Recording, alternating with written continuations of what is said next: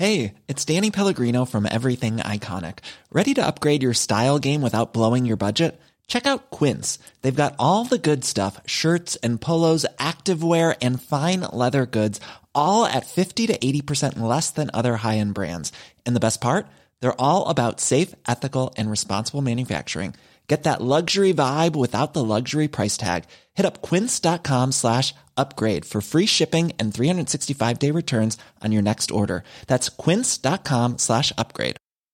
Burrow's furniture is built for the way you live. From ensuring easy assembly and disassembly to honoring highly requested new colors for their award-winning seating, they always have their customers in mind. Their modular seating is made out of durable materials to last and grow with you. And with Burrow, you always get fast, free shipping. Get up to 60% off during Burrow's Memorial Day sale at burrow.com/ACAST. That's burrow.com/ACAST. burrow.com/ACAST.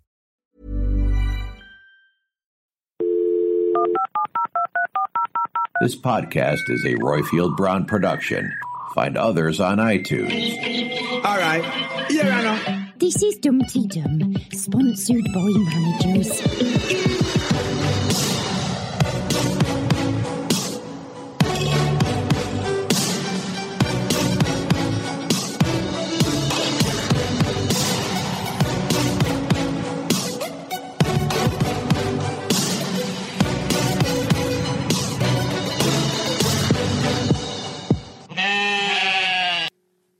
Get ready, everyone.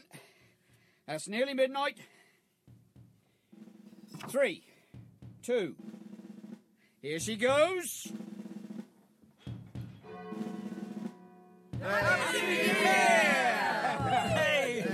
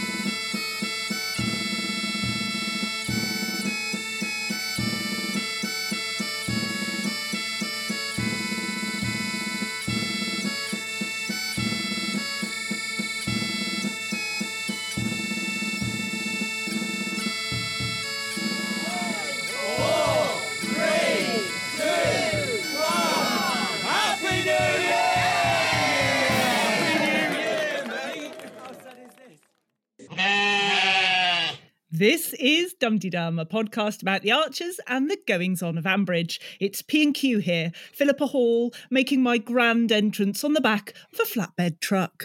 And Quentin Rayner, just grateful if we were actually paid in flapjacks and drizzle cake for this nonsense. And spilling gossip out of thin air, there's you lot, our loose-tongued, lovely Dumpty Dummers. This week's wonderful, amazing Dumpty Dum New Year tune is from our Stephen. Stephen, they just get better and better. You ought to bring out an album. Yeah, yes! Spotify playlist next, I think. Yes. Plus, brilliant. We are lucky enough to hear thoughts from Rob, Godscodmere, Catherine, formerly cycling Christine, Bernadette, Witherspoon, Claire from Clapham, Emily from Canada, Charles, plus a tweet of the week, Facebook roundup, predictions for next week, and another Dumpty Book Dum. So, Quentin, Happy New Year. How are you? Happy New Year to you as well, Philippa. I'm okay. I'm still complete in body and soul. I've had quite an active week. I have done 10-pin bowling. I was hopeless in the first round, victorious in the second, changed my technique. Played squash for the first time in ages, and walked up Mam Tor in the Peak District with my daughter. And it was a tad windy up there. I sent you a video. I mean, You did. It was extraordinary. Like stationary parachuting. It was that the wind. I mean, it blew me off the top, and you could just lean into it. It was absolutely exhilarating. So that was fun. But I think my year has been made already this year, Philippa. This morning on the tweet along, Kerry Davis praised one of my tweets. I thought it was a good one, though, Quentin, Thank I you. have to say. Are you going to tell everybody what that tweet was? Well, if you insist, I said this, that Harrison plunging into the river confirms the production is an am-dram. It is very good and lovely that Kerry saw it. Yeah, I was chuffed. Yes, but I smell the down the line the waft of Albus oil. Why do I smell that? Yes, that's because Philippa is with cold at the moment. It's terribly sad. Not COVID, fortunately, but still a nice heavy cold. And I have doused myself in so much Albus oil to record this that actually I think my eyeballs are melting at this point. So let's hope I can keep seeing things till the end of this. But it doesn't matter, Quentin, because while I might feel that I need a bit of perking up, not only are we recording Dumpty Dum today, there's something very exciting happening next week. There is. We have a huge guest on Dumpty Dum next week, don't we, Philippa? We really do. We need a big drum roll here. Yes. We have booked no less than... Go on, say it. Stephen Fry. It's so exciting. He's coming screaming. He's coming on Dumpty Dum. Yeah, amazing. And it's down to you, Quentin, so well done. Well, it was one of those chance meetings, and I screwed my courage up, and I stopped him as he was walking past me. I introduced myself, and because he's a big Archers fan, isn't he? And we got chatting and talk about the Archers, and I said, "Any chance of you coming on?" And he said, "Yeah, all right." And so he's coming on. So yes, so we're recording him on Thursday, aren't we? Yes, from LA, and we'll have more details later on. But there you go, Stephen Fry on Dumpty Dum next week. It's going to be very exciting indeed. But Quentin, this is the second week of you having a break from writing the script about what's gone on in Ambridge. Hallelujah. Roll on next week, please. Please come back, script. Anyway, so we are relying, unfortunately, on our brain cells to cover what's gone on in Ambridge this week. So just like last week, I've got the mini blurb that the BBC put out for each episode to help guide us to recap this. So Sunday, the blurb says this: Susan's got the wrong end of the stick and Usha's feeling mischievous. Yeah, this is the whole mix-up, isn't it? Between the village and Alan and Usha's disappearance, and they split up. How could she leave him over Christmas? And we had that wonderful line from Usha putting Susan in a place about people spilling gossip out of thin air and all that. So we all thoroughly enjoyed that, and they were all looking back on the triumph of the Nativity. Yes, well, I've got a lot to say about the Usha Susan thing, but I will bite my tongue for now and save it for when we get the calls in. But yes, it was Susan doing her grand entrance, Salieri making her great entrance as well, and the after-show party, indeed. Yeah. Monday's blurb: Jennifer receives a post-Christmas bonus while Harrison's getting cold feet. Post-Christmas bonus? What? I suppose it was Rory. Exactly, it was a phone call. Yeah. Yes. Rory returns, and my God, what havoc he wreaked later in the week. I've got a note here saying there's a bit of a dancing theme as well, wasn't there? There was salsa, and there was also a reference to Mike being Ambridge's Antoine de Beck. So Rory returns, and he actually. Jenny concedes that Alice didn't get it entirely wrong. And she was devastated and furious about Brian having a son with Siobhan. Rory equally says he understands that. It's why he felt like the cook in the nest. It just struck straight to the heart of that when Alice said what she said to him. And he said, I felt like my whole world had been destroyed. So there was a bit of honesty between those two, but it was setting it up for a big one, wasn't it? Well, none of us will look at a mushroom omelette the same way now, will we, after all of that? But anyway. If you say so. Yeah. Tuesday, Kirsty has another cross to bear and someone's flashing the cash. Yeah, this is the wobbly cross, wasn't it? And also buttressing poor old Harrison, getting wobbly on his wobbly cross. But you'd think they'd tee up the fact that Mike Tucker returned on Tuesday. He was back. Oh, wonderful. Well, we mustn't say what we think. With his 4B2s and 4B1s. So that was great. Um, and the presents Rory God. gave to Ben and Beth. Yeah, track day, and then all the others that came spinning out of him during the week. Oh, Very, yes. very, very dodgy. Yeah. Where's he getting all this cash? There's more. Wednesday, Alice gets a rude awakening while Alan opens Harrison's eyes. Well, the second point, Alan has a chat, doesn't he? He reassures Harrison that he can play Jesus. We have calls on that. Oh, yes. What's the first thing? Alice gets a rude awakening. Yes. Come on, you know. Yes. Well, he just big... lays into her and says he hasn't forgiven her. And what do you think? Yes. What you said to me that day was literally unforgivable, is the classic quote. So, yeah, that was... and I got you the travel, effectively trying to banish her from Ambridge. It's a travel voucher to get you away. Was it a one-way travel voucher? that he didn't say. But Thursday, there's a girls' night out for Ruth, but the celebrations are over for Alice. I mean, I have to say that made me think she was going to get back on the drink, which she didn't do. But yes, Ruth has friends. Well, she's got two. Up overflowing friends. It's unbelievable. Yeah, I was a bit... when they're having the drinks at the end, were they actually at the salsa evening by then? No, I thought they'd met for drinks before. Right, because they said they were going to meet up for a salsa evening, and then suddenly they were all together, and I wasn't sure if that was the dance night, but there was just... Yeah, normally when you do something like that, you meet up for a drink before you go. So that's before the drink, before the dancing. Right, yeah. That was it in my mind, anyway. We got the old Usha back, didn't we? I thought. Well, again, there are calls. Let's bide our time. But bravo, Kerry Davis, for the week. Yeah. And finished off with the classic line, Alice telling her mum, "There's nothing to worry about," which of course we know is completely the opposite. But yes, she tried to get Rory's forgiveness right at the end, and he refused. So yeah, it's not looking good at Home Farm. So while normal service will be resumed next week, this is a New Year special. And where would a special episode be without a quiz? Yes, we're thrilled to have Kate Crichton back for a second and final time, for a New Year version of her Twitter famous quiz. Kate Crichton, thank you so much for coming back on, and Happy New Year to you, I should say. And very Happy New Year to you as well. And Quentin, to you too. And thank you for having me back. Our pleasure. Because I excelled so well on the Christmas quiz, Kate, that I've come back for more punishment. Obviously, this will stretch the finest of minds. So it's another 10 questions, isn't it? 10 New Year questions. Yeah. So shall we start, Kate? Absolutely. Question 1. Right. Question 1.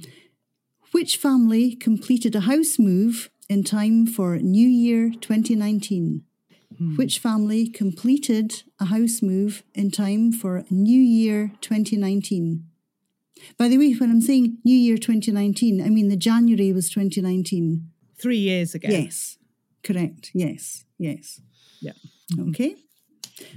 Question number 2. What came to Earth with a bang at New Year 2011? New Year 2011, what came to Earth with a bang? And question number 3. Question 3.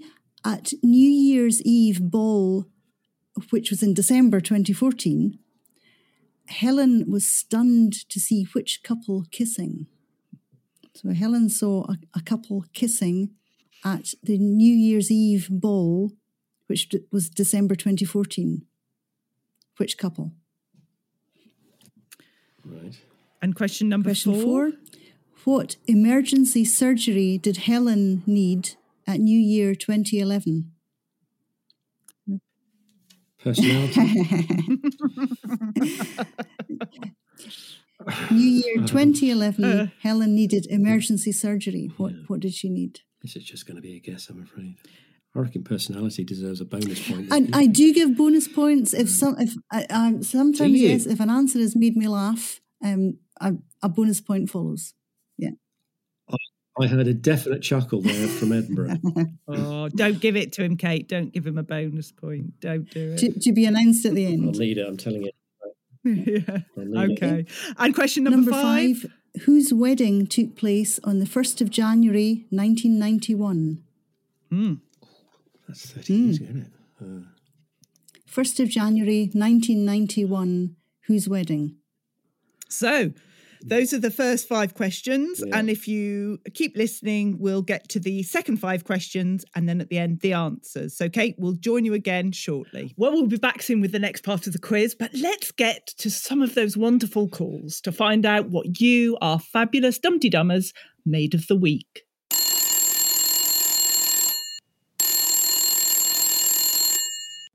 Hello, Ambridge 3962. And first of all, we have Catherine, who needs to talk about the Rory Alice storyline. Everyone, Happy New Year, etc. Now, let's talk about what's been going on. Firstly, the business with Alice and with Rory. Is it me or does Rory's voice sound a little bit different? If it's not his voice, it's certainly him. What has he been getting up to in London? My guess that he's either got some sort of sugar daddy or he's become a sex worker, because there is a hardness and an unforgivingness to him which seems out of kilter, even with the usual sort of personality change that we grow to expect from the Archers. So something's changed with him to make him more cynical and hard-nosed about whether people are supposedly actually good, I think. Also, Alice, I feel sorry for her. Yes, in vino veritas and all of that. It must have been complicated for her at the time. I wasn't listening then, having this half-brother pop up. And obviously things weren't resolved very well. Probably Jenny just said, "Oh, it'll all be fine, darling," and it wasn't. But my sister I've spoken about before, who's in recovery, I'm incredibly proud of her, went back to her place she did her detox and her rehab in recently to give a talk, and she said to me when I saw her recently, it made her realise how amazingly ill people are when they go into rehab. I know she was physically very dangerously ill, but also just ill through the addiction. And so as a layman, it's easy to say, well, she knew what she was doing, but I don't think any of us, unless you've been through the nightmare of addiction, can realise how absolutely awfully ill you are. I think Rory's being a shit to her, and I think he should be mature enough to draw a line under it. Perhaps not forgive her, but be able to draw a line under it. I thought it was really, really menacing and slightly vile. I went out with my friend Kate the other night, and we were working out why we get so cross with Ambridge not being realistic, and we wouldn't want to listen to it if it was realistic. After all, it'd just be as boring as our own lives.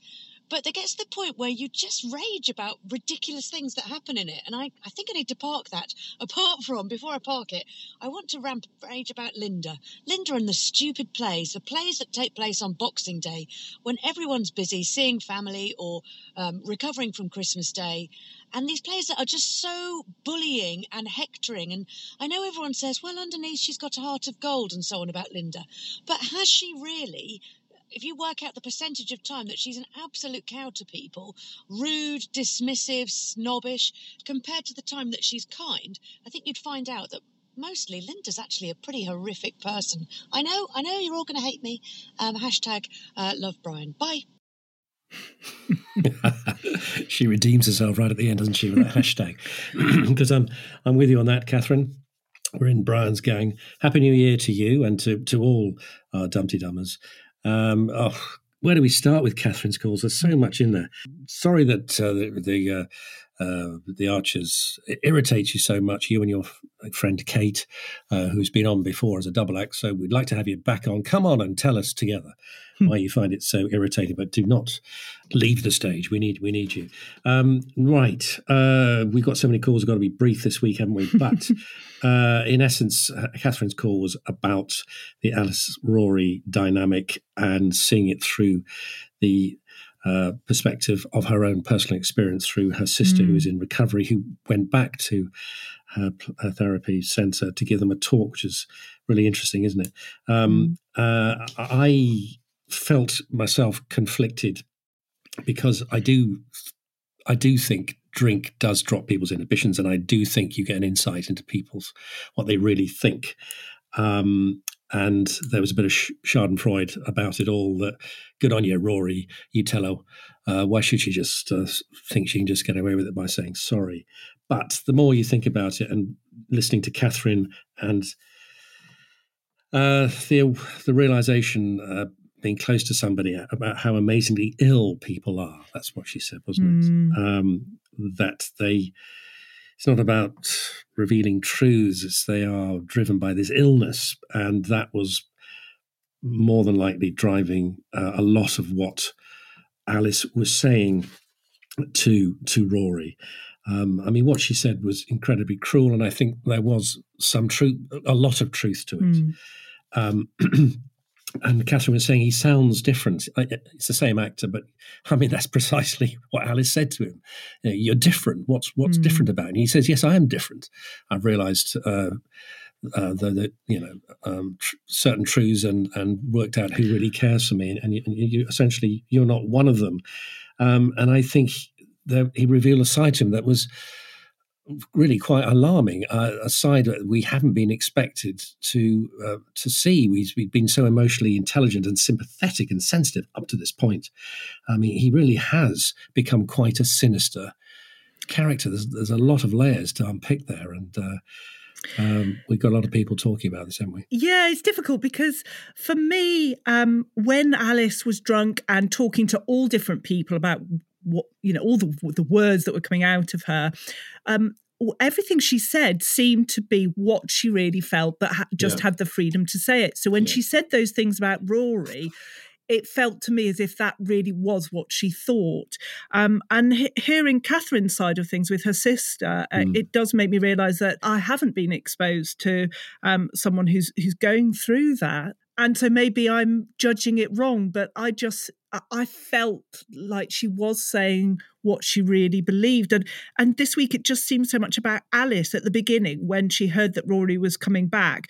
She was concerned about herself, saying to Jenny, it could be the first time we've seen each other since And I just think, Alice, this is not about you, but then when you view it through the alcoholic set of glasses, it is about her as well. It's a very difficult one. I didn't even know if Rory really had gone snowboarding. That felt a bit contrived to me. I don't think he's been skiing. He hasn't been skiing with friends. If he has, he's been skiing with some dodgy people. Yeah, it was a very short break. He was very evasive, very evasive. And on the Linda thing, Linda does wind me up, and she is a bully, and yet she gets, some places put on Amdram Productions that you don't need to think, is this amateur or not? It is. People fluff their lines, they come on the wrong point, the stage collapses. Yet Linda manages to put on these BBC level productions. Funny enough. Yeah, it's funny, isn't it? Yeah. But she does get things done. So she's, would I want her in my town, my village? No. But I love the fact that she gets on with things. And I know what Catherine means. I mean, a lot of the time she is a complete madam, isn't she? Oh, But then you'll see those insights, particularly with younger people, with Blake and with Freddie and with Mia. You see that insight, the lovely side to her. Yes. But it tends to get overshadowed by the great impresario. And she's over Christmas, she behaved appallingly. Dreadful. But she does have redeeming features, doesn't she? Well, we mentioned about whether Rory went on holiday, and the next call is from Rob, and he has concerns about Rory's investment pedigree. Hello there, Quentin, Philippa and Dum-de-Dummers round the world. Well, it's all over for another year. All the leftovers have been eaten. I've just finished the last of my selection box, and there'll be no more turkey anecdotes for another 12 months. Well, that's it for me anyway, but the Aldridges are planning a second one for the prodigal Rory. He's just come back from a skiing holiday and has already started doling out expensive presents to his friends, so I wait with bated breath to find out what he's going to be giving the family. Where does this unemployed student get all his money from? That's been the topic of speculation for as long as he's been throwing his money around. And tonight it was revealed that it's all down to investing in cryptocurrency. You remember cryptocurrency, all the fuss and palaver about it, how it went from being worth zero to being worth, $60,000 a piece. And then it plummeted in the summer this year. It picked back up again in September, and it's been round about that price from September, October up until now, and it started dropping off again. So, if Rory was told by his college friends, you make money with crypto, that would have been about September, October, late September, October. And since then, I don't think it's really made much. In fact, he's probably lost money. So, I don't know which form of cryptocurrency he's using or his mates are recommending, but I don't think it's making as much money as he says. So all the rumours can carry on. And another thing I was thinking about was Harrison appears to be bailing out. Doesn't like the idea of a loincloth. So, what are they going to do? Some people have started speculating that Mike Tucker might stand in, as well as fixing the crucifix up. He's going to actually stand in for the crucifix. He's going to be Christ. I don't think that's going to happen. What's going to happen is the same as whenever a fit, well-toned young man is supposed to get his kit off and bottles out at the last minute, it'll be joy. Well, that's my thoughts anyway. Hope everybody has a really nice new year, if that's what you do, and hope everything gets better in the future. Bye now. Thanks, Robin. Happy New Year. Yeah, thoughts or fantasy. Yeah, I love that. Joy standing in. That's astonishingly good. Yeah, this cryptocurrency, I don't know. I had to go and see a physio a few weeks ago, and they were telling me how they'd just made 4,000% on some cryptocurrency. As someone from the investment world, I think I just should have a major warning for anybody considering this, that the risks are significant and substantial, but I won't go on about it anymore.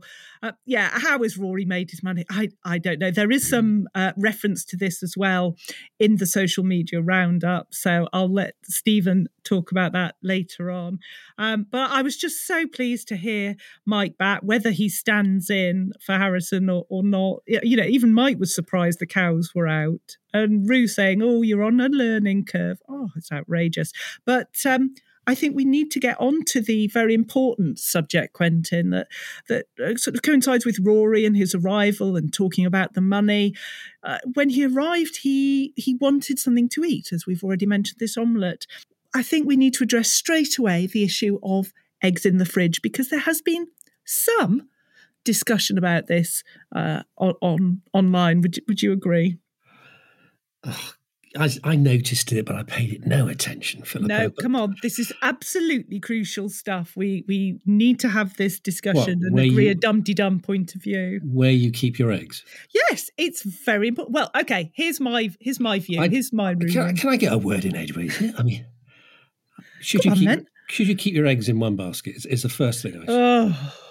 It's a deliberate pun, because actually, I mean, sometimes they're in the fridge, sometimes in the garage if it's cold. I mean, a multi approach to your storage of eggs. Now, come on. As long as they don't take up too much room. Place. We might have a global pandemic on our hands, but you storing eggs in different places. I'm sorry, I can't. Well, as long as they're cold, I'm happy with that. Where do you keep yours? Go on. Yeah, okay. So is this going to take a long time? No.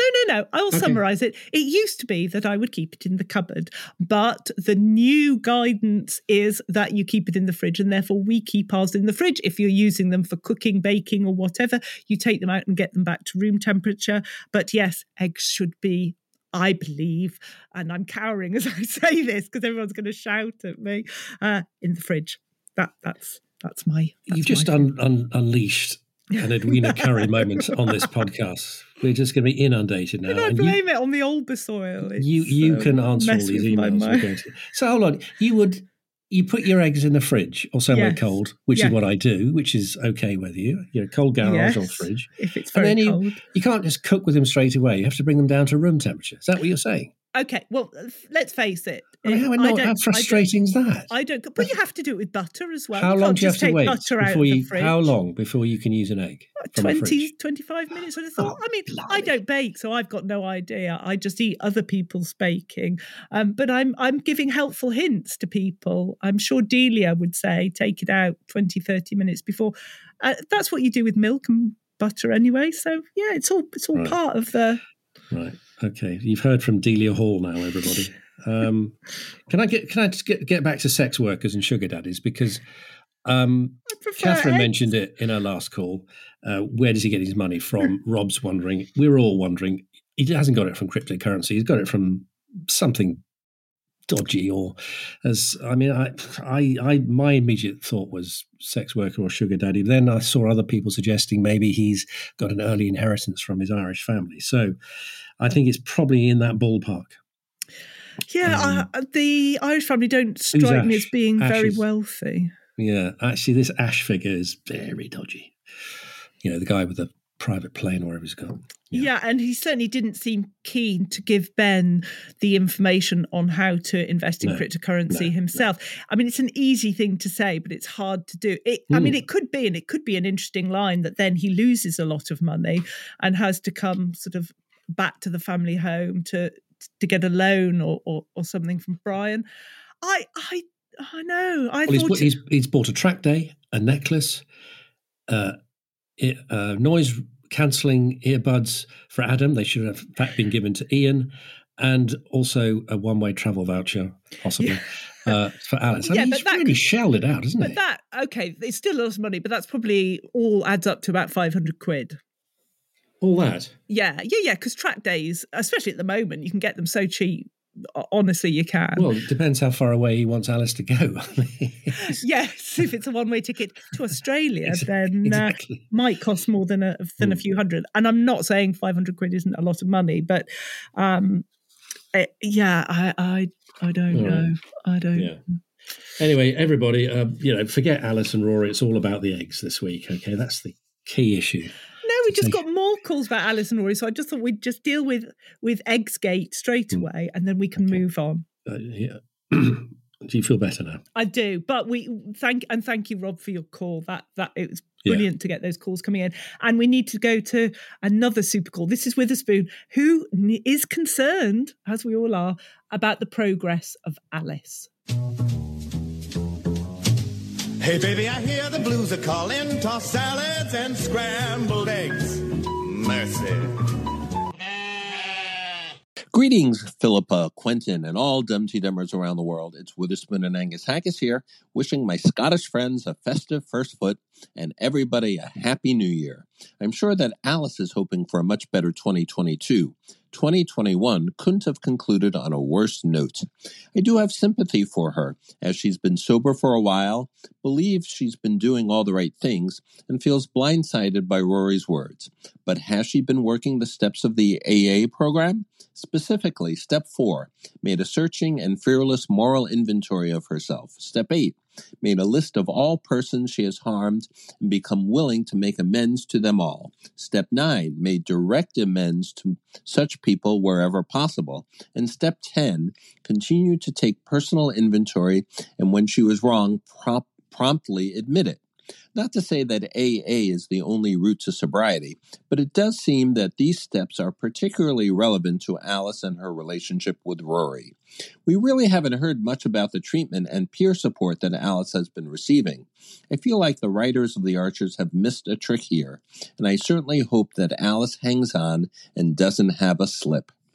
We saw on Facebook that many are debating whether Rory was too harsh in his reaction to Alice, but her words had greatly wounded him down to the core of his insecurity about being Brian's bastard child.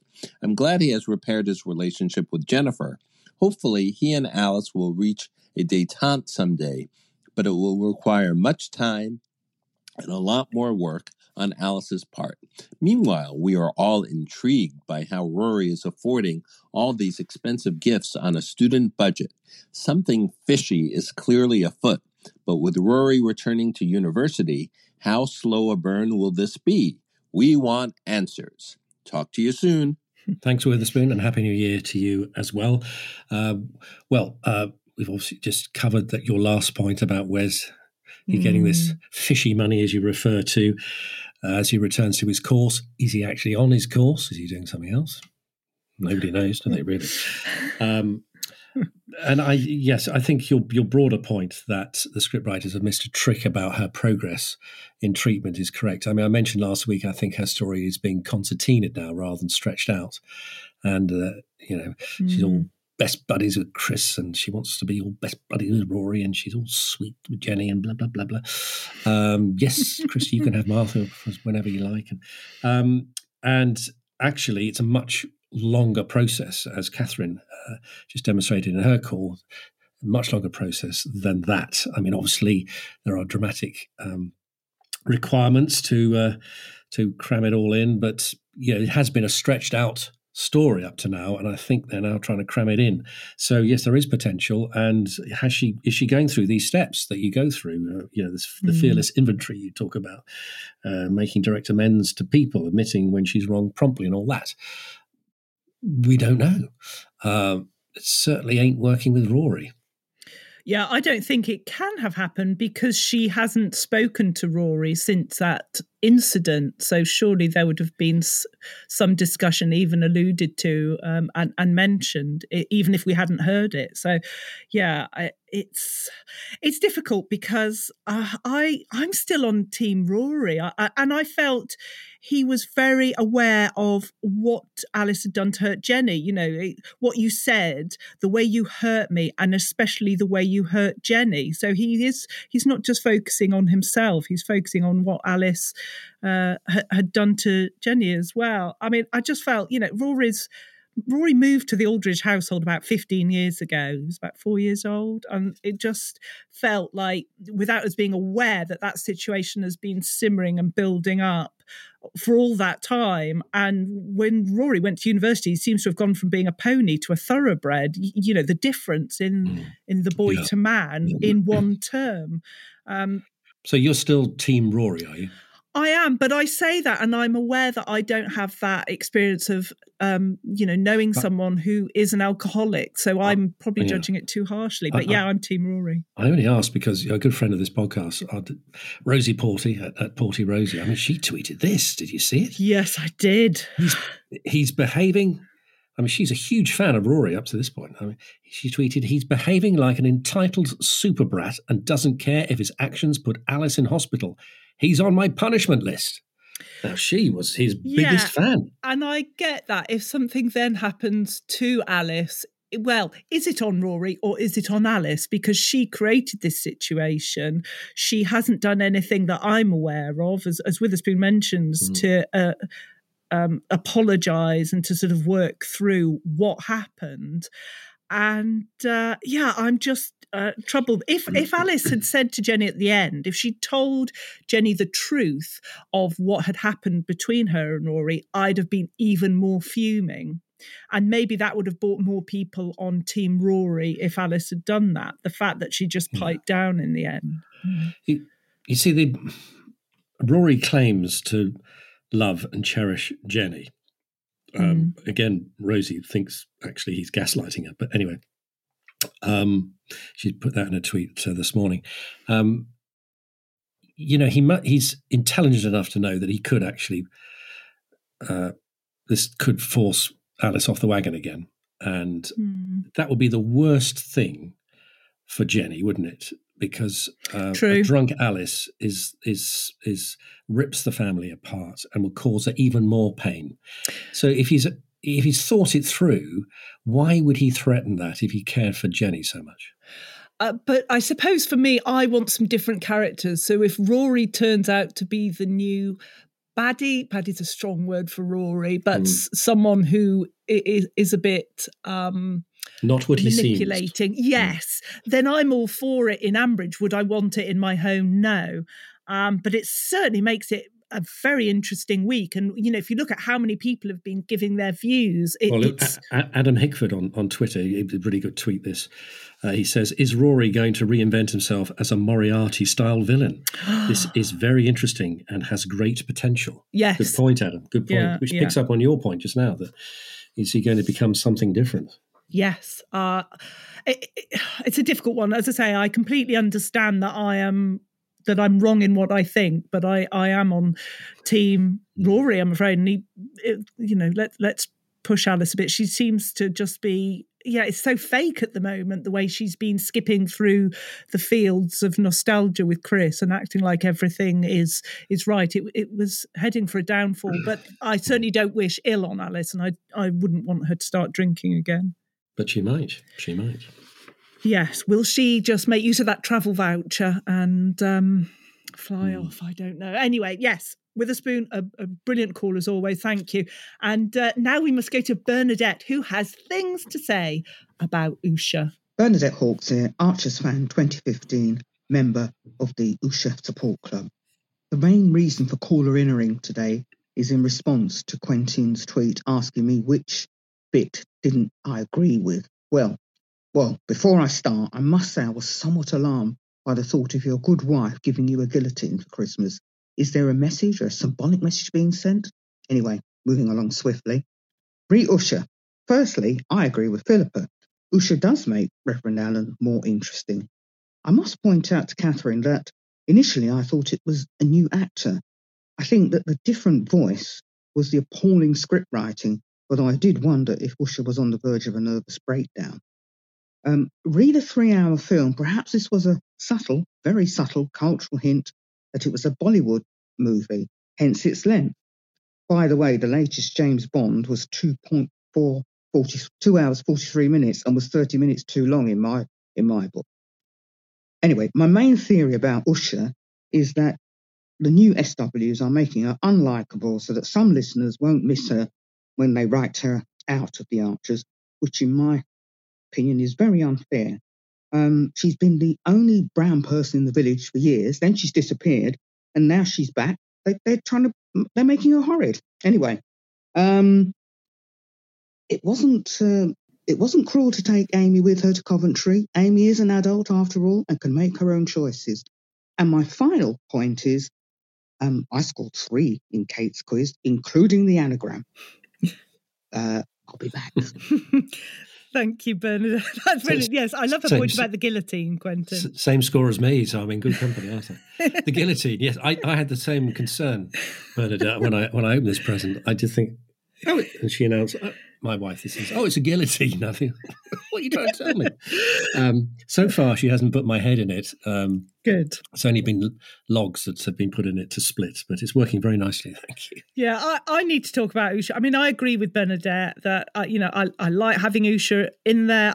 She did seem to be portrayed as being unlikable, but I would much rather have Usha in Ambridge than not. However, I have to take Usha to task this week about her behaviour with Alan. She was encouraging him to lie, and yes, he didn't deliberately say something that was false, but he was misleading people just so she can have a rest. And then both of them went to the drinks party the night before he was giving his speech.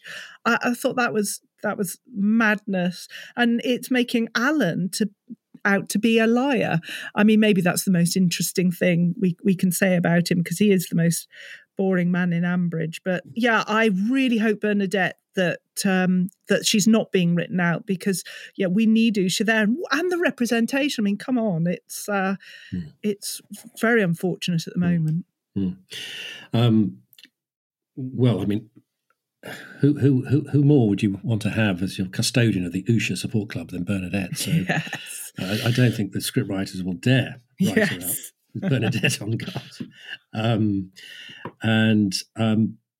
I felt, essentially Bernadette's ringing up because she disagreed with what I said about Usha last week, which I thought, she really annoyed me last week and I just didn't like the way she was behaving, blah, blah, blah. I feel that we started this week to get the old Usha back, and Bernadette is saying she was badly written last week, and I will bow to her greater knowledge on these things because she's been listening for far longer than me.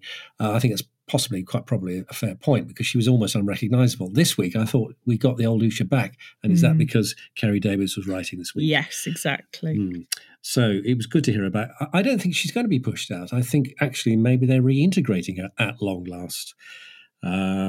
She's playing games with Susan, and she's going saltering with Stella and Ruth. So I think she's here to stay. I'm more optimistic. We can only hope. We want her there. Bernadette, thank you so much for your call. Happy New Year to you. And we'll have some more of your calls in a moment. But if you're listening to this thinking, I'd like to record a message and I'm wondering how to do it, here's how.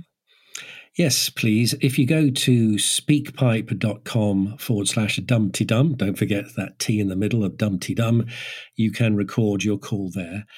Do also have a look at our pinned tweet on the Dumpty Dum Twitter account for all the details of how to leave us a message.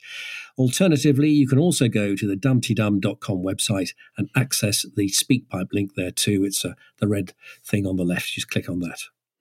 And we do need to ask for your help and support. Firstly, if you haven't already, if you could click the subscribe button and give us a 5-star review.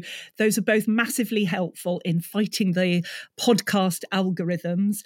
Secondly, if you could write us a review, that would be wonderful. And then the pinnacle is joining the Patreon, supporting us. If you go to patreon.com and type in Dumpty Dum, you'll see the information there. And there's a link to Patreon and SpeakPipe in the show notes, don't you know? That's a new thing we're doing. Yeah. Yes, but next week we need to tell you there's going to be a different recording time. Quentin is swanning off to the big city on Saturday and Sunday. I am, darling, yes. You are. So we're having to record on Friday at 7 p.m. So we really need your help with this. If you could get your calls in, we still want your calls, but if we could get them in before 7 p.m. on Friday, we would be so grateful. And of course, next week's podcast will feature Stephen Fry, our big guest, and we'd like to put some of your questions to him as well. So here's your chance, okay? Let us have your Archers-related questions for Stephen by visiting the dumtydum.com website and clicking the Contact Us tab to send us an email. Or if you're on Twitter, why not send @dumtydum a direct message? We expect, obviously, quite a few questions from you to Stephen Fry, so please keep your questions as short as possible. And we can't promise to ask all of them to him, but we'll select some to put to him.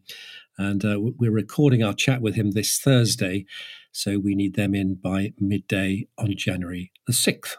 Yeah, so just to sort of repeat about that, in case it's a bit confusing, we're recording the discussion with Stephen on Thursday, and then we'll record Dumpty Dum, which will slot that interview in on the Friday. So sorry it's all a bit different, but it's for a very good reason. And now we need to return to the fabulous quiz for the second part.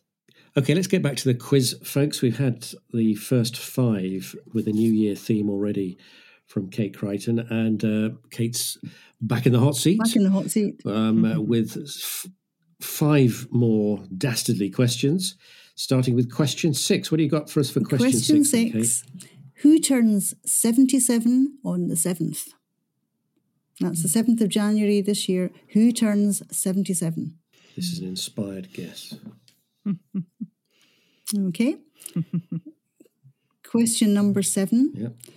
Why was New Year 1994 such a memorable time for the Carter family? So in the Carter family, New Year 1994, why was it such a memorable time? Okay. That noise means she's got the answer right. I know some of them, but I don't know some of them. So, yeah, who knows? Okay. Well, all of one, you mean? Right. So then number 8. Question 8, yeah. Grey Gables hosted a wedding on New Year's Day 2012. For which couple? This was one I had forgotten until I went researching. I've forgotten how many weddings there were. Yeah. It's all on important days. Can you actually get married on New Year's Day? I don't know. They did. And as you said, it's real. Yes. Yeah, true. No. So Grey Gables, New Year's Day 2012, whose wedding? And then question 9 is another birthday one. Who was born on New Year's Eve 1975? Another birth on New Year's Eve. That's 46 years ago, right? Mm-hmm. 46. Who's 46? Oh, God. They all behave like teenagers, don't they? So it's hard to tell. Yeah. Right, here's another inspired guess. Right, okay. So, New Year's Eve 1975. Right. He was born. And finally, question 10. What event shocked Ambridge on the 1st of January 2021? So that's just a year ago. What event shocked Ambridge on the 1st of January 2021? Right, so we'll be back in a little bit, well, at the end of this episode, with the questions once more and the answers. And let's see who did well and who didn't. Okay. Right, now we need to go back to our calls. And next we have formerly cycling Christine, who needs to talk to us about the Aldridge family. Hello, Quentin, Philippa and all fellow Dum-de-Dummers. A very happy new year to you all. I just wanted to reflect a bit on the scene with Rory and Alice this week. I thought it was great dramatically. I can understand the motivations of Rory, but I'm not quite sure that it was the wisest course of action to be that blunt with Alice and to lay it out like that. But it did also make me reflect upon Alice's words when she said to him, "You have to give me a chance."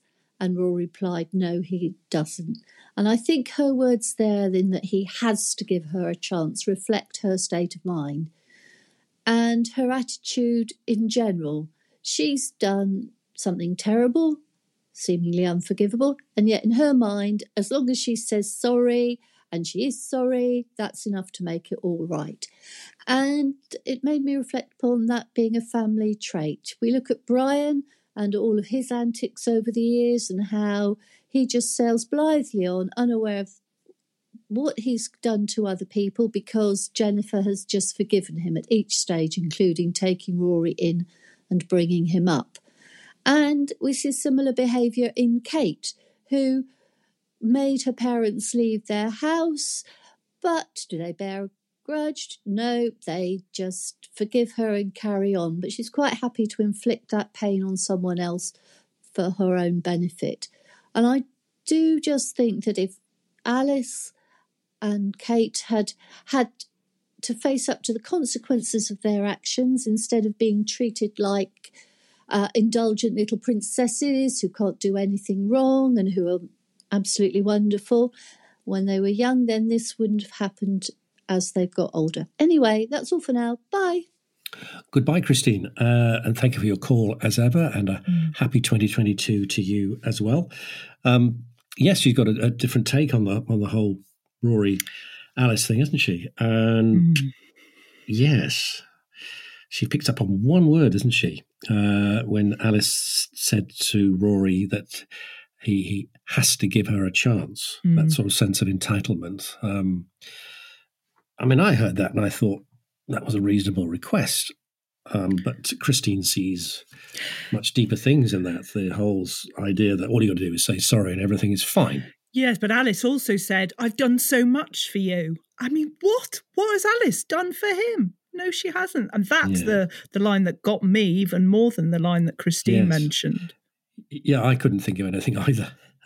She did buy him a reindeer for the Christmas tree, I guess. But that goes back to what Christine said about the family trait of, forgive and forget within nanoseconds. I mean, remember, she said to him, told Rory that he was the little bastard that no one planned and no one wanted, a mistake, a cuckoo in the nest.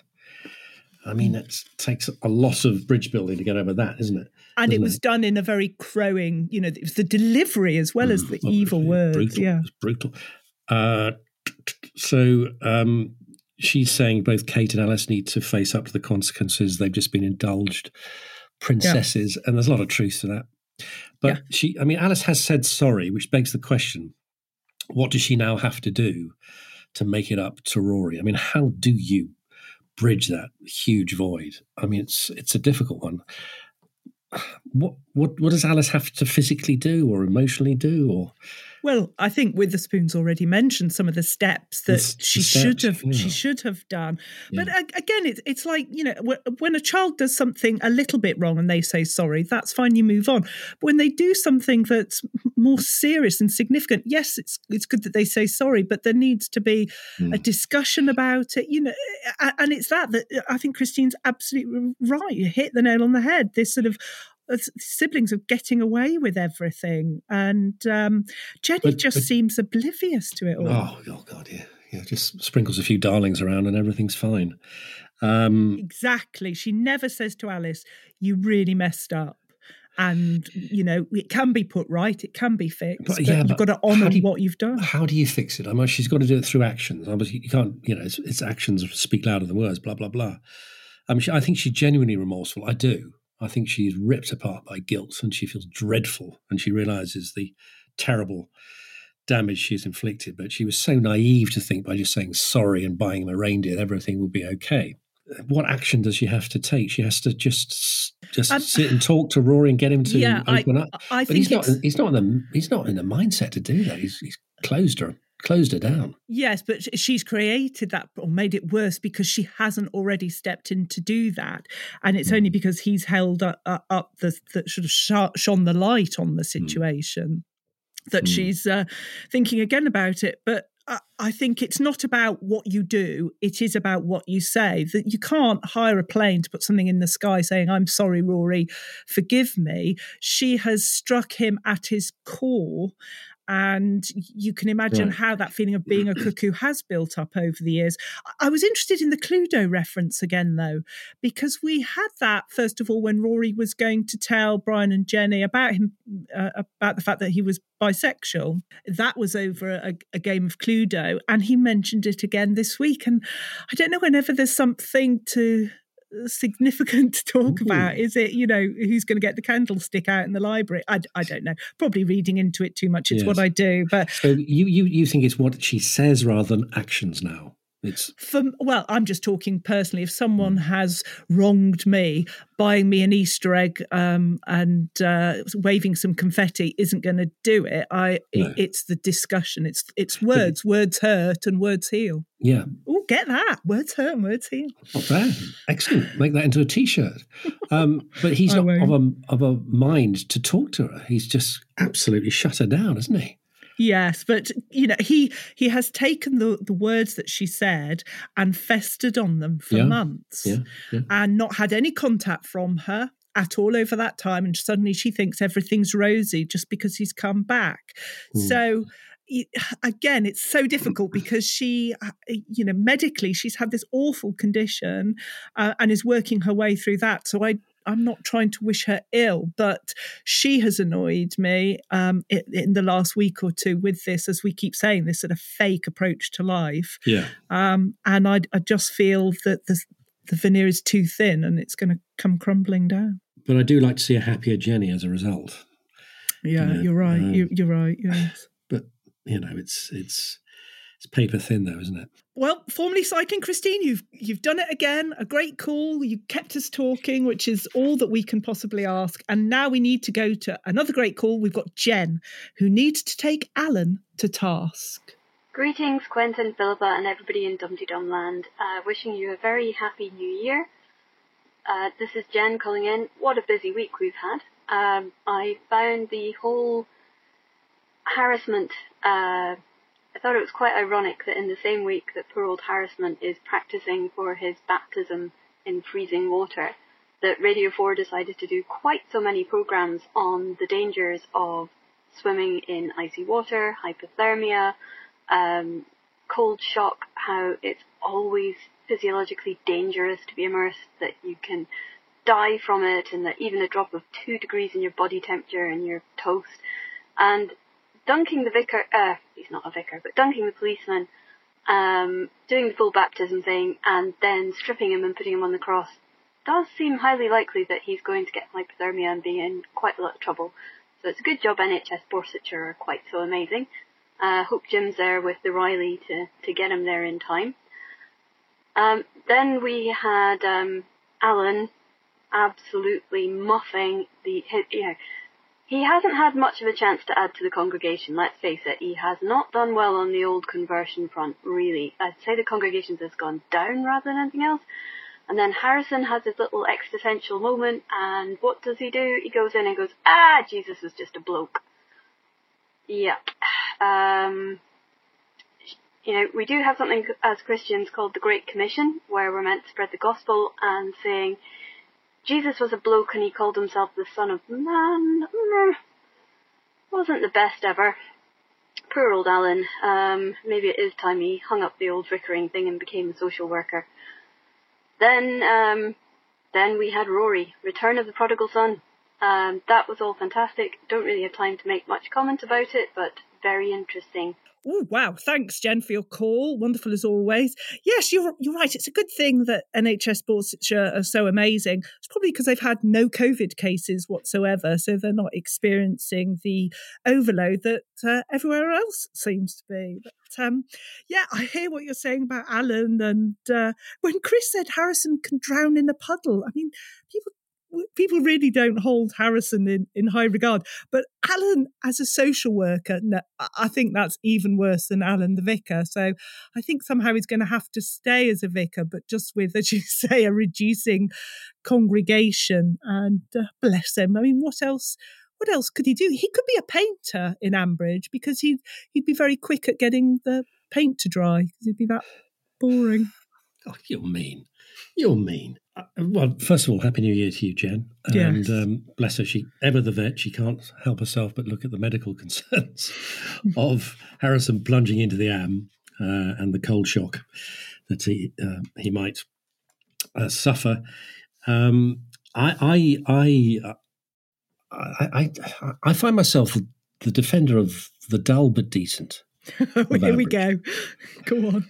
I like Alan, Tony, David, Roy, Neil, all could be put into that category. They're a bit dull, but fundamentally decent chaps. And I think Alan, I thought he handled that Harrison thing well. Because if he got even heavier with Harrison, and I bow to Jen's greater knowledge on this and reference to Great Commission and so forth. But I think if Alan had got all theological with Harrison, he would have run a mile, and he would never have played Jesus. And it actually made Harrison go away and reflect on what he believed, and if he had any faith. All Alan convinced was a man to strip off in midwinter. Never mind. What do I know? But Jen, thank you very much for your call, as always. And now we go to God Squad Mia, who has issues about Rory's Christmas. Hi, Philippa and Quentin and all Dumpty Dum peeps worldwide. It's God Squad Mia here from Newcastle Land, caller-innering. Wow, what a week we've had. Can't remember too much of it because I was down south visiting family for a few days, which was lovely. But Bleak, my name is Bleak, in the bleak midwinter. Has he gone? I hope he's gone. I hope that Carter Crusty was the last we're going to hear from him. Didn't like it. I thought it was a terrible character and really not the best acting in the world. But there you go. Speaking of family, what's happened to Rory? He's just gone nuts. I thought that was quite out of character for him to turn on Alice like that. I spent 3 months reflecting on what's gone on. No, he hasn't. What a load of nonsense. He's just being very, very spiteful. But the Alice situation, I can't believe that they didn't have a dry Christmas at Home Farmy Small House, wherever Brian and Jenny Darling live. Their drink, Kate got drunk. Well, what are they doing to Alice? They should have just had a dry Christmas for a couple of days. I'm sure Brian could have coped with that. He could have gone down to the pub at some point. But there you go. That's that. Ruth and David. Well, David in the Mysteries. This is something I wanted to ask. Were the actors playing their Archer's characters playing the characters in the Mysteries, or the actors going straight to the mystery characters? Because there's no way on this planet, fictional or otherwise, that David would have been able to turn out that kind of performance as King Herod. No way, Jose.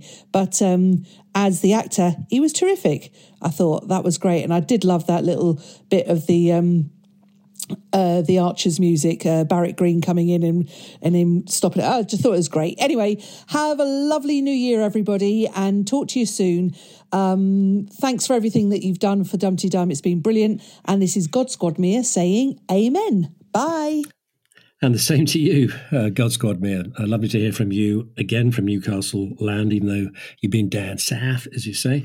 And Happy New Year and all that. And yeah, that last point about the nativity is very interesting that she made, because I think we all were having the same thought and working out who was who, and some people were clearly retaining an element of their Archer's character to be their part. For instance, I thought Mia playing Mary, she sounded like Mia.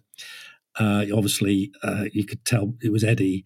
But I have to say, Tim Bentinck as Herod was. I pride myself in recognizing people's voices. I did not recognize his David voice once during that performance. He's also Isaiah, but I didn't hear him as I can't remember. It was a very small part, but fundamentally he was Herod, wasn't he? It was extraordinary, wasn't it? He was not David playing Herod. No, it was the Tim Bentinck showreel, I thought.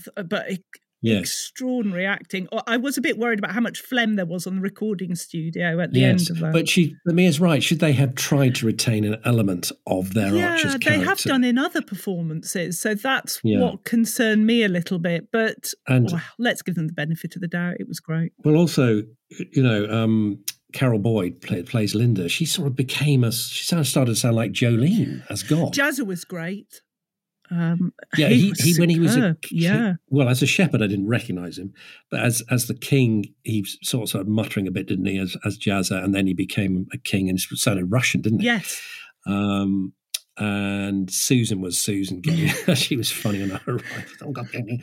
So it was clearly Susan, but it wasn't consistent, and I think Mia's got a good point there. But I didn't. I sort of listened to it out of homework, thinking I ought to listen to it, and actually I really enjoyed it. I was very, very pleasantly surprised. It was a very good production, and they threw a lot of work into that. And top marks to Nick Warburton for adapting it. He's a very good writer, isn't he? And I enjoyed it. I was a bit worried though that Peggy had been marched everywhere to watch it. I mean, poor woman, couldn't she just stayed at home with Hilda and just heard about it third hand? I don't know. And I love Mia's reference to Home Farmy Small House. Yes, I think you mean Willow Cottage by that, Mia. But yeah, that's the sort of conversation I often have with people. Thingy and what's it? It's I love that Home Farmy Small House. But amen, God Squad Mia, another super call. And now we need to hurry on and go to Claire from Clapham, who needs to talk about Harrison's concerns. Hey Dumpty Dum, it's Claire from Clapham here, wishing all Dumpty Dummers around the world a very happy 2022. I just wanted to say something this week about the conversation between Harrison and Alan about, being Jesus and who was Jesus and all that. And this has had a bit of pushback, I think, on the social media and the comments. I quite liked it. And, I'm not a religious person. But I think I said last week when I was moaning about the mysteries about how I quite like the kind of, timings of the year and the sort of sense of time and place in the village. And I think that, it's realistic that the church is a part of a village like Ambridge, and the seasons of the church are part of the seasons of the village historically, even where they're not even... so things like the Summer Fete originally would probably have been some kind of religious holiday or something, right? But it's not religious anymore, but it's still part of the rhythm of the year. And, I think, I'm not religious, but I do like a carol. There's stuff in the Christmas story that speaks to all people in many ways. And I think there's something to take from people's faith. And, I think it's quite congruent with Harrison's character to really take that seriously and not want to be flippant about it, and particularly for the passion, because he wants to show up to an Easter show. I mean, like Easter show, like it makes you sound very downgraded, doesn't it? But like beginning in the middle of the year, in the middle of December or beginning of January, whatever. So like it will be people who take their faith seriously, and I think that's good for him. So I mean, I'm not sure I want to listen to it, but, that said, I do admire Harrison for asking the question and for Alan for responding to it. So, I think you don't have to have faith to be interested. So, anyway, speak to you soon. Thank you so much, Claire, for that call. Yes, how interesting. I just wonder if it hadn't been Alan who'd had the conversation with Harrison, who could it have been and who'd done a worse job? Let's just thank our lucky stars, because it could have been Shula. Kirsty could have asked Shula to talk to poor Harrison, and Harrison would have thrown himself in the am, I think. But if she'd done that, it would have been dreadfully dull. Don't you think, Quentin? Who could have done a worse job? Well, Claire and I are on the same hymn sheet, aren't we, on this one? I feel vindicated, because if Claire from Clapham comes on and agrees with my point of view, then what more is there to say? Claire, that was wonderful as always. We value your calls so much. And now we go to our final caller in this week, and it is Emily from Canada. And Emily's been thinking of the different episodes with Rory this week. Hello, Philippa, Quentin, and all my other subjects in the kingdom of Dumpty Dum. It's Emily from Canada calling. I just wanted to talk about the scenes between Rory and Alice this week. I can still remember exactly where I was when I listened to Alice destroy Rory. And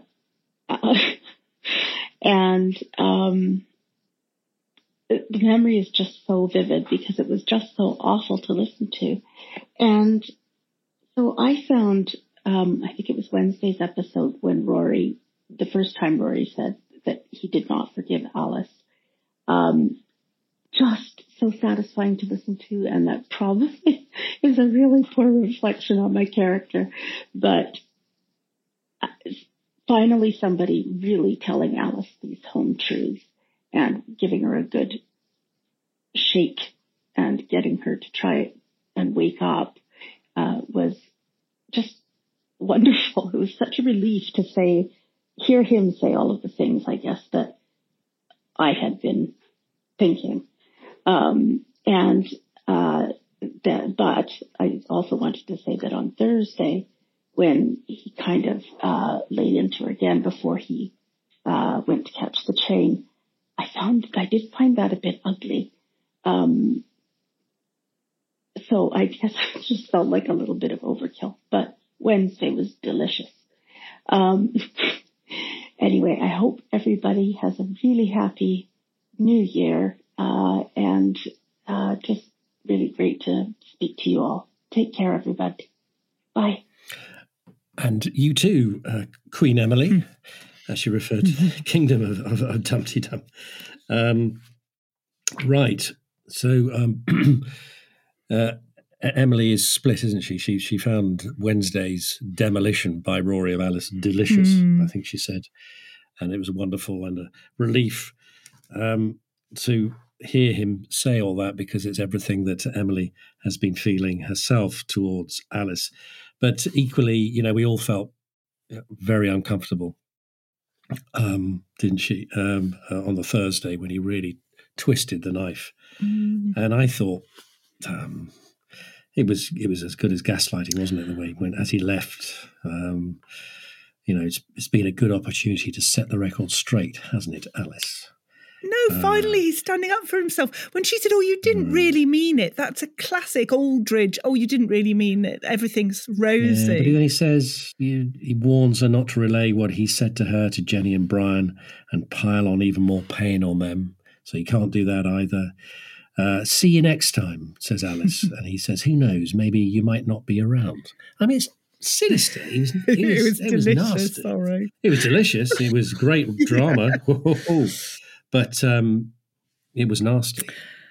And Emily acknowledges perhaps unnecessary. So this is the Moriarty that Adam referred to. I think we got a Moriarty on it. Yeah, I mean, the present of a travel voucher, go away and stay away. It couldn't get more obvious than that. And Jenny just, again, oblivious to everything. "Oh, everything's fine, darling." It's just, yeah. But Emily is... Well, she did say, "Is everything okay, Alice?"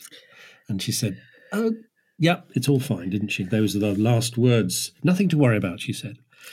Yes, I guess she had to say something, because at that point Alice was acting so strangely.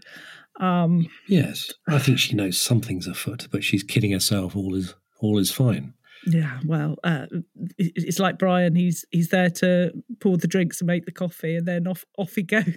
It would have been nice to have heard his input on things, but it might have just added to the... Oh, yeah, I'm missing Brian. God, when are we going to have some more Brian? We need more Brian. But we've been missing Emily, and we've got Emily back now calling in, so maybe Brian will be next. But there we go. Those are the calls. But you can also send us an email or a text if you prefer. So how can Dumpty Dummers do that, Quentin? Yes, you're very welcome to send a text to 07957 167 696. Don't forget, if you're texting from outside the UK, to add a +44. Or if you'd prefer to send an email, visit the dumptydum.com website and click the Contact Us tab at the top of the page. Remember, just for the next podcast, please get your calls, emails, and texts in by 7 p.m. this Friday. And remember, you need to be 18 or over to submit any views or comments. As Philippa alluded to earlier, apologies for the myriad of deadlines next week. But put simply, it's this: normal calls, emails, text in by 7 p.m. on Friday. Questions to Stephen Fry, our special guest, by midday on Thursday. And so we go from our caller-innerers to our email-innerer. And our email is from Charles. In fact, Quentin, I've got to say, I've had someone contact me, say their favourite part of Dum Tee Dum recently has been, I think it was Charles's last email, when he scripted the discussion between David and Ruth, which we then delivered so badly. I thought it was painful, but we did maul it. Yes, didn't we? But he's got another script for us to read. God, the man's generosity knows no bounds. Are we going to demolish this one as well? I mean, if we do it in accents, we're going to offend everybody, but we'll give it a go. And sorry for all the offence we're going to cause with these accents. Yeah. Right. So Charles titles this "A Conversation in the Car." He said, "My wife Jan and I were driving to her parents' house in Rockville, Maryland for Christmas dinner. Halfway on our journey from Washington's Capitol Hill neighborhood, where we live, she brought up the topic of June Spencer, who plays Peggy Woolley. I'm worried about her. She's 102. Don't fret, Peggy's role is played by an AI. Since when? 2014. Peggy's been on the Arches for so long that there's months of recordings of her. It was easy to run a machine learning algo on them. Any other AI characters? Adam Macy, he's so predictably bland, he was an obvious choice. In fact, the programmers converted him to an AI for free. Too easy, they say. But Adam's a changed man. He loves digging up potatoes. All in the algo, he had a 1 in 1,487 chance of becoming interesting, or at least developing momentarily an interesting facet to his character. What about Tom? Well, the programmers concluded that Tom could become plausibly interesting in a Hubble time. What's a Hubble time? It's the inverse of Hubble's constant, which characterizes the expansion of the universe. It's 14.4 billion years. Oh, Charles. Do you know, it sounded like I knew what I was talking about. It was very impressive, your accent, Quentin, whereas mine was downright awful. But fabulous scripting, Charles. Please keep them coming for us to discuss. Shall we get him to write the review of the week every week? Save me doing it. Just please, Charles, keep sending those emails. Thank you. Oh, great. Anyway, thank you all for your calls and emails. We value them so much. Keep them coming, please. And now we must go on briefly to Dumdy Book Dum. And this week we have Francis Quinn, author of The Smallest Man. So Francis Quinn, author of The Smallest Man, welcome to Dumdy Book Dum. I believe you've got a bit of an Archer's story. I have. I think I've probably got a unique Archer's experience in that many years ago I was features editor on Woman's Weekly, and I was a big Archer's fan, and the Archer's press office knew that. So when Elizabeth was getting engaged to Nigel, which was a very big story at the time, the BBC wanted to launch it almost like a royal engagement. So I was granted the Nigel and Elizabeth engagement interview and had a lovely lunch with Alison Dowling and Graham Seed. Quite bizarre in that I was sort of interviewing them as Elizabeth and Nigel, and yet obviously they're not. Yes. So it was quite odd, I had to ask them about, because Elizabeth and Nigel had been friends for a very long time. It was almost the rom-com scenario of, friends turn to lovers. And so I was asking them about, when they knew they'd fallen in love and all that kind of thing, which was quite weird because obviously Alison and Graham had never fallen in love. But yeah, it was great. And they're lovely, very, very, very nice people. So that was a lot of fun. And did they know exactly what to say in response to all those questions? They really did, because they had both been playing the characters for a long time. And I think I've interviewed quite a lot of Archer's actors, and they they know how to separate themselves. You know, Shula doesn't think she's Shula, particularly as in real life she's married to Brian. But they can also inhabit those characters because they've been doing it for so long. So it's a bit like with an author where someone says, well, what would be your character's favourite colour? And you should know. And they're like that as well. They really know the characters they play. And I think that's part of the secret of the Archers, really. That's why we believe in the characters so much and love them so much.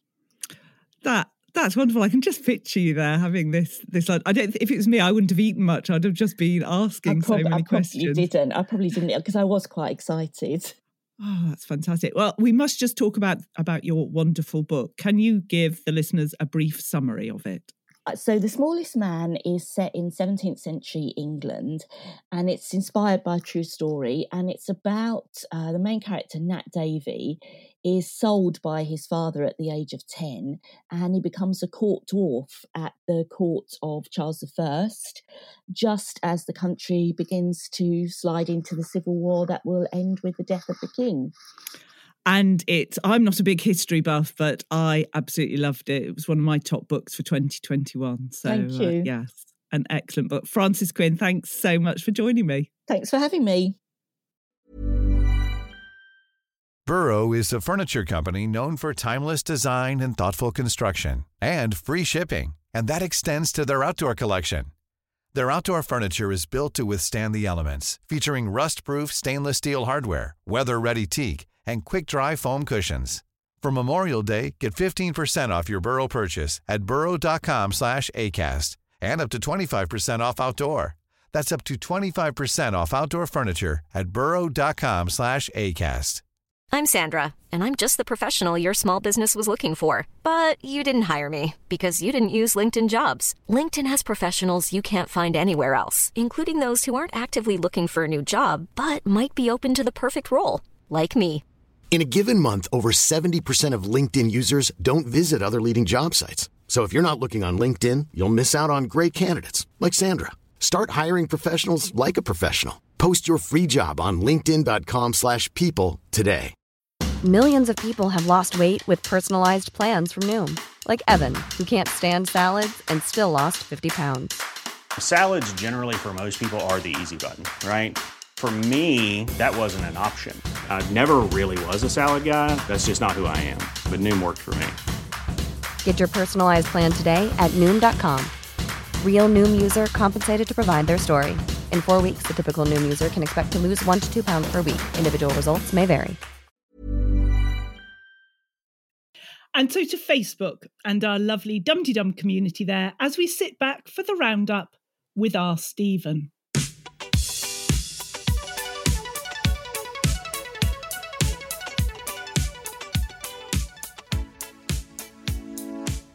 Hello you two, Stephen here with the Social Media Roundup.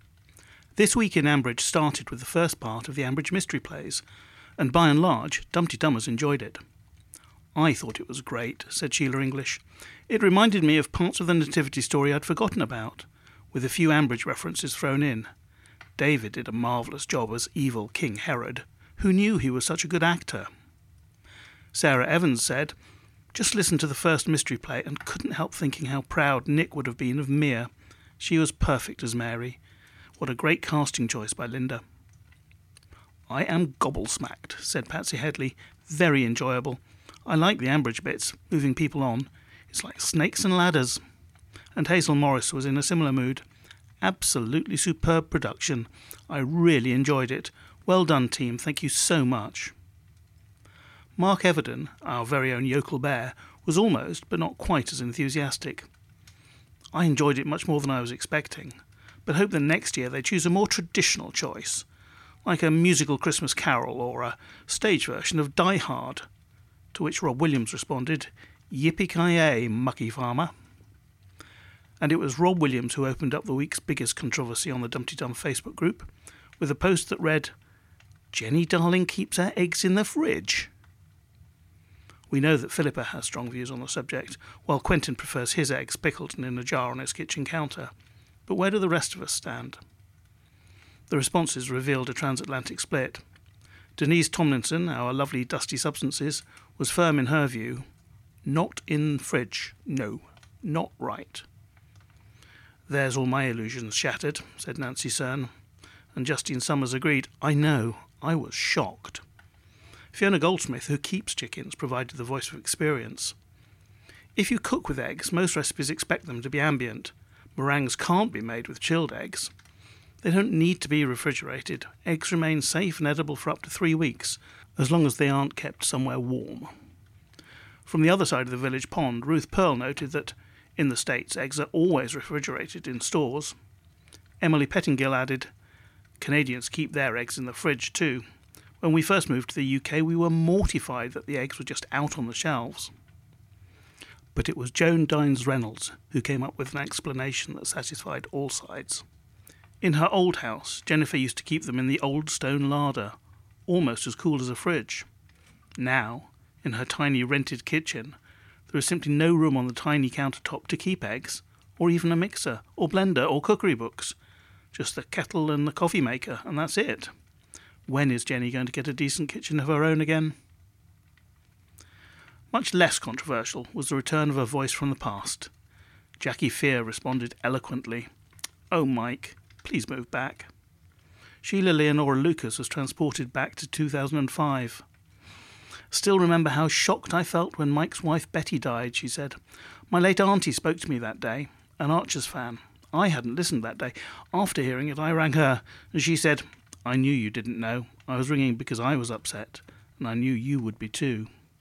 Hope Mike and family do return. Need to hear some familiar voices." Quentin made some comments implying that there might be some sort of trouble between Mike Tucker and Vicky, but Dumpty Dummers pushed back firmly. Witherspoon noted that he did say he was enjoying being in Birmingham more than he'd anticipated, and Vicky has always been pretty easygoing most of the time. And Jan Newman added, "All I can say is, wahoo, Mike is back. I would love to hear from Vicky, but I doubt that's going to happen. I'd be very disappointed if their marriage was on the rocks. I really like them as a couple." And finally we turn to Rory, and a great deal of speculation about where he was getting the money that he was splashing on presents for his family. I polled Dumpty Dummers on the subject, and more than 150 of you responded. The second most popular theory, with 44 votes, was Rory's own suggestion, something cryptocurrency. But the clear winner, with 97 votes, was that he has become a gigolo, or something along those lines. What that says about those who contribute to our Facebook group is something I will leave for you to consider.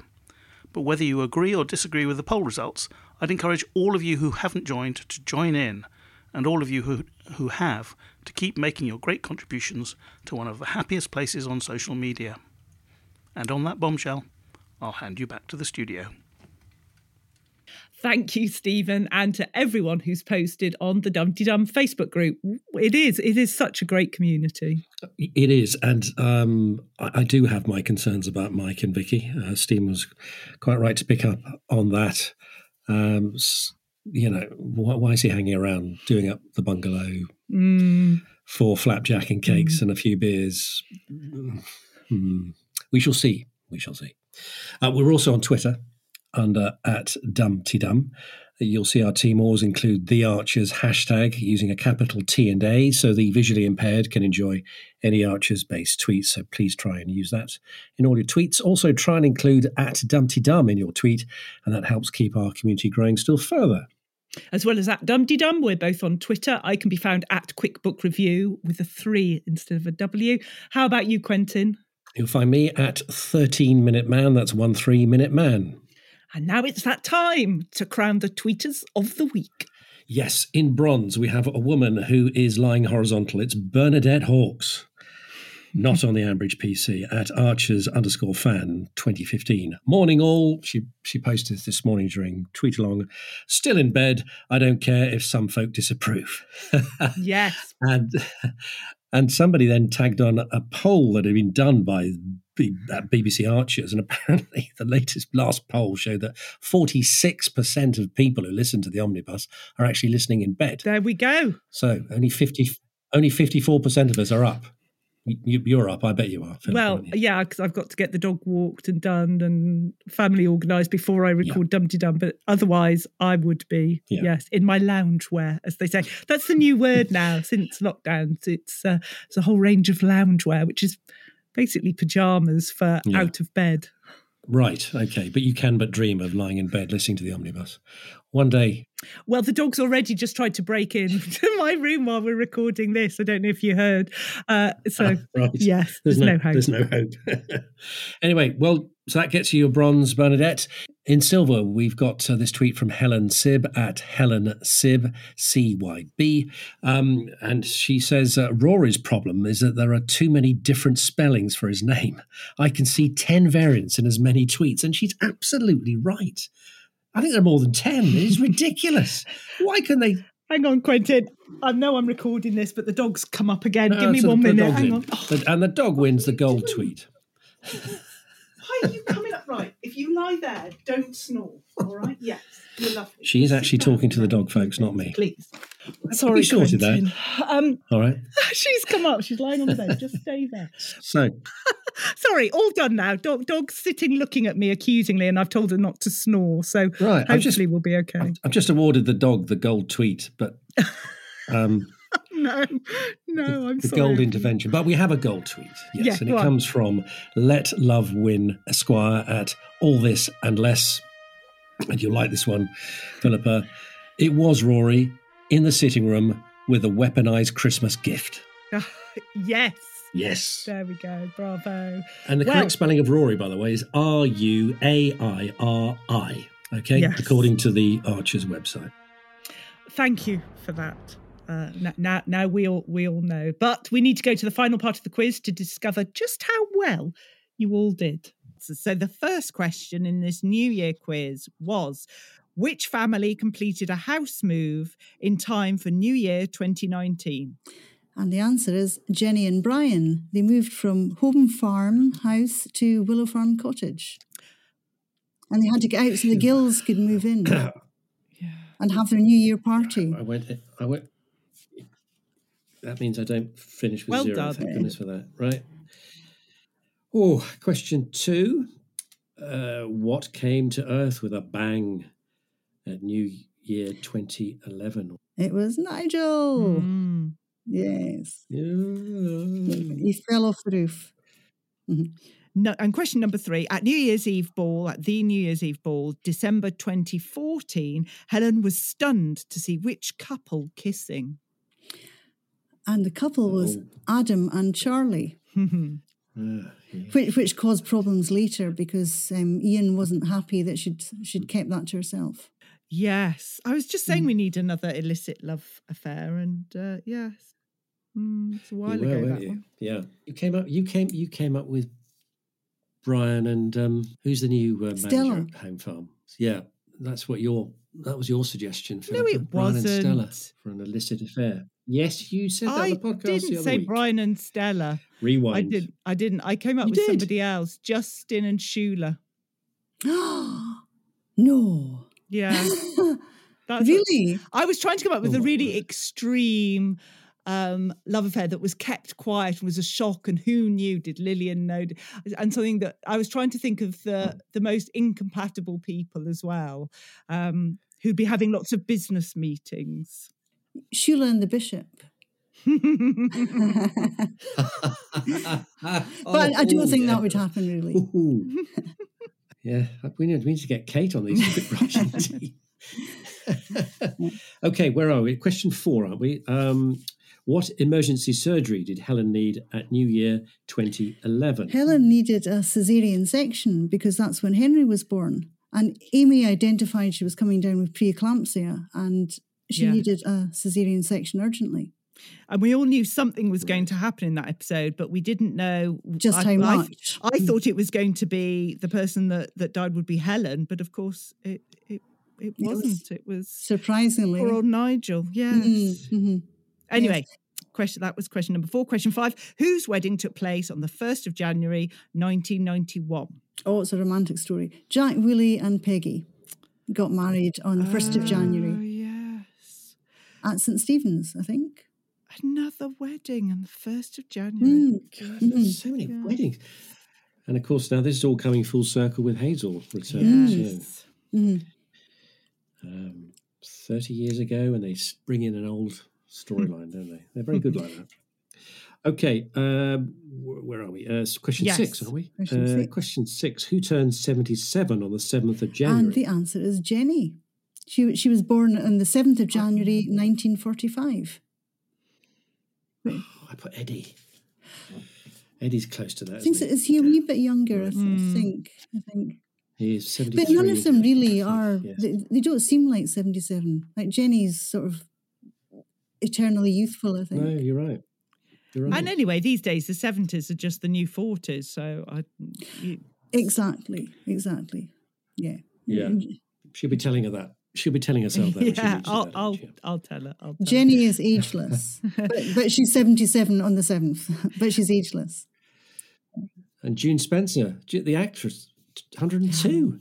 102. Yes, Amazing. that's just incredible. And playing it very well as well. Yes, absolutely. Well, that question had all the 7s in, so let's go to question 7, which was, why was New Year 1994 such a memorable time for the Carter family? And the answer is Susan was still in prison. She'd been put in prison just before Christmas. The Ambridge won. Yes, get the T-shirt. The Ambridge won. The only one. Thank goodness there's only one. Yeah. Right. Question 8.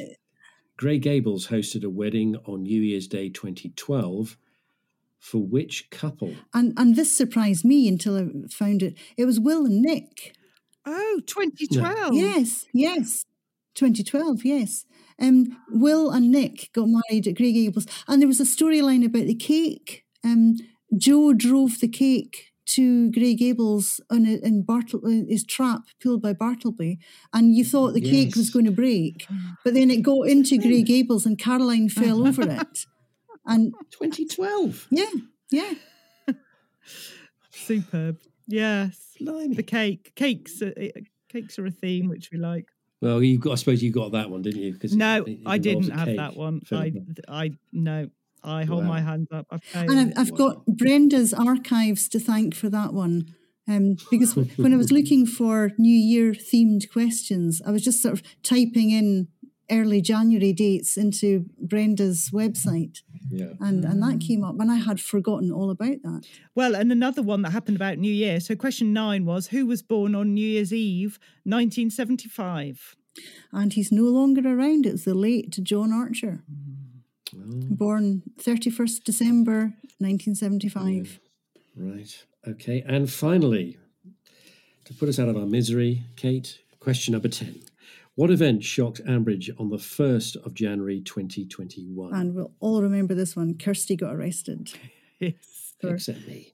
Aiding and abetting her wicked husband. Yes, we were all waiting for what was going to happen in that episode. And there it was. Off she was taken.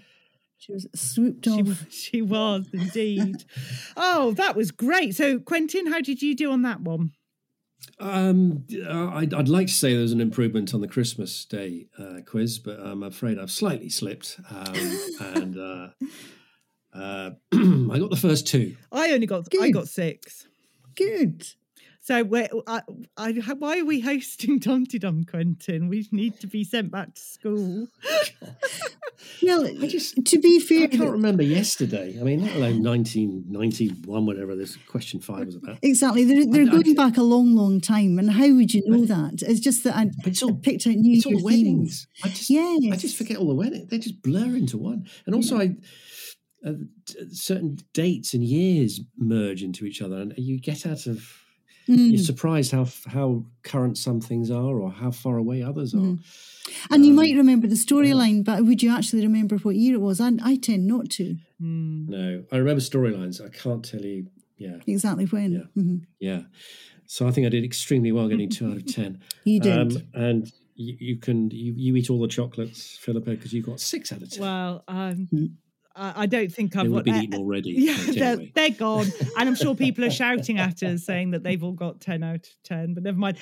Oh, no, Kate, I must just ask. What the hell are those...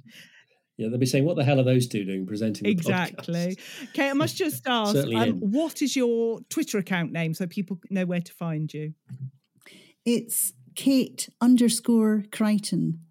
And that's Crichton spelt the same way as Michael Crichton. No relation.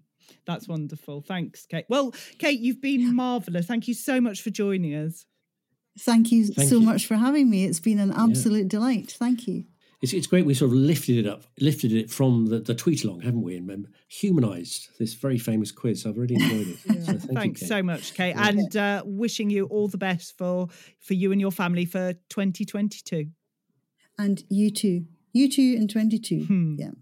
Thank you, Kate. Well, we need to start saying our goodbyes for this week. Thanks again to Stephen for his amazing tune, and to Kate for the quiz, to Rob, God Squad Mia, Catherine, formerly Cycling Christine, Bernadette, Witherspoon, Claire from Clapham, Emily from Canada, Charles, the author Francis Quinn, for all their contributions. Thanks also to our social media supremos, Cosmo for his podcast roundups, Shambridge for her voices, and to our podcasting parents, Lucy V. Freeman and Royfield Brown. So, what will be revealed next week? Will Ambridge become a place where money has no value and all work is compensated simply by a supply of flapjacks and lemon drizzle cake? Will Rory announce, in a significant plot twist, that actually he does like sherry, just not on Christmas Day? Will Jenny launch her new range of everything is absolutely fine if I just say darling enough times, tea towels and oven mitts? And will Linda's Llamas have their own Instagram account and an agent before the end of the day? All will be revealed next week, but for now, it's a thank you and a bye-bye from me. And while I'm off to concentrate on catchment-sensitive farming, don't forget to send us your questions for Stephen Fry by Thursday and calls by Friday. Bye-bye.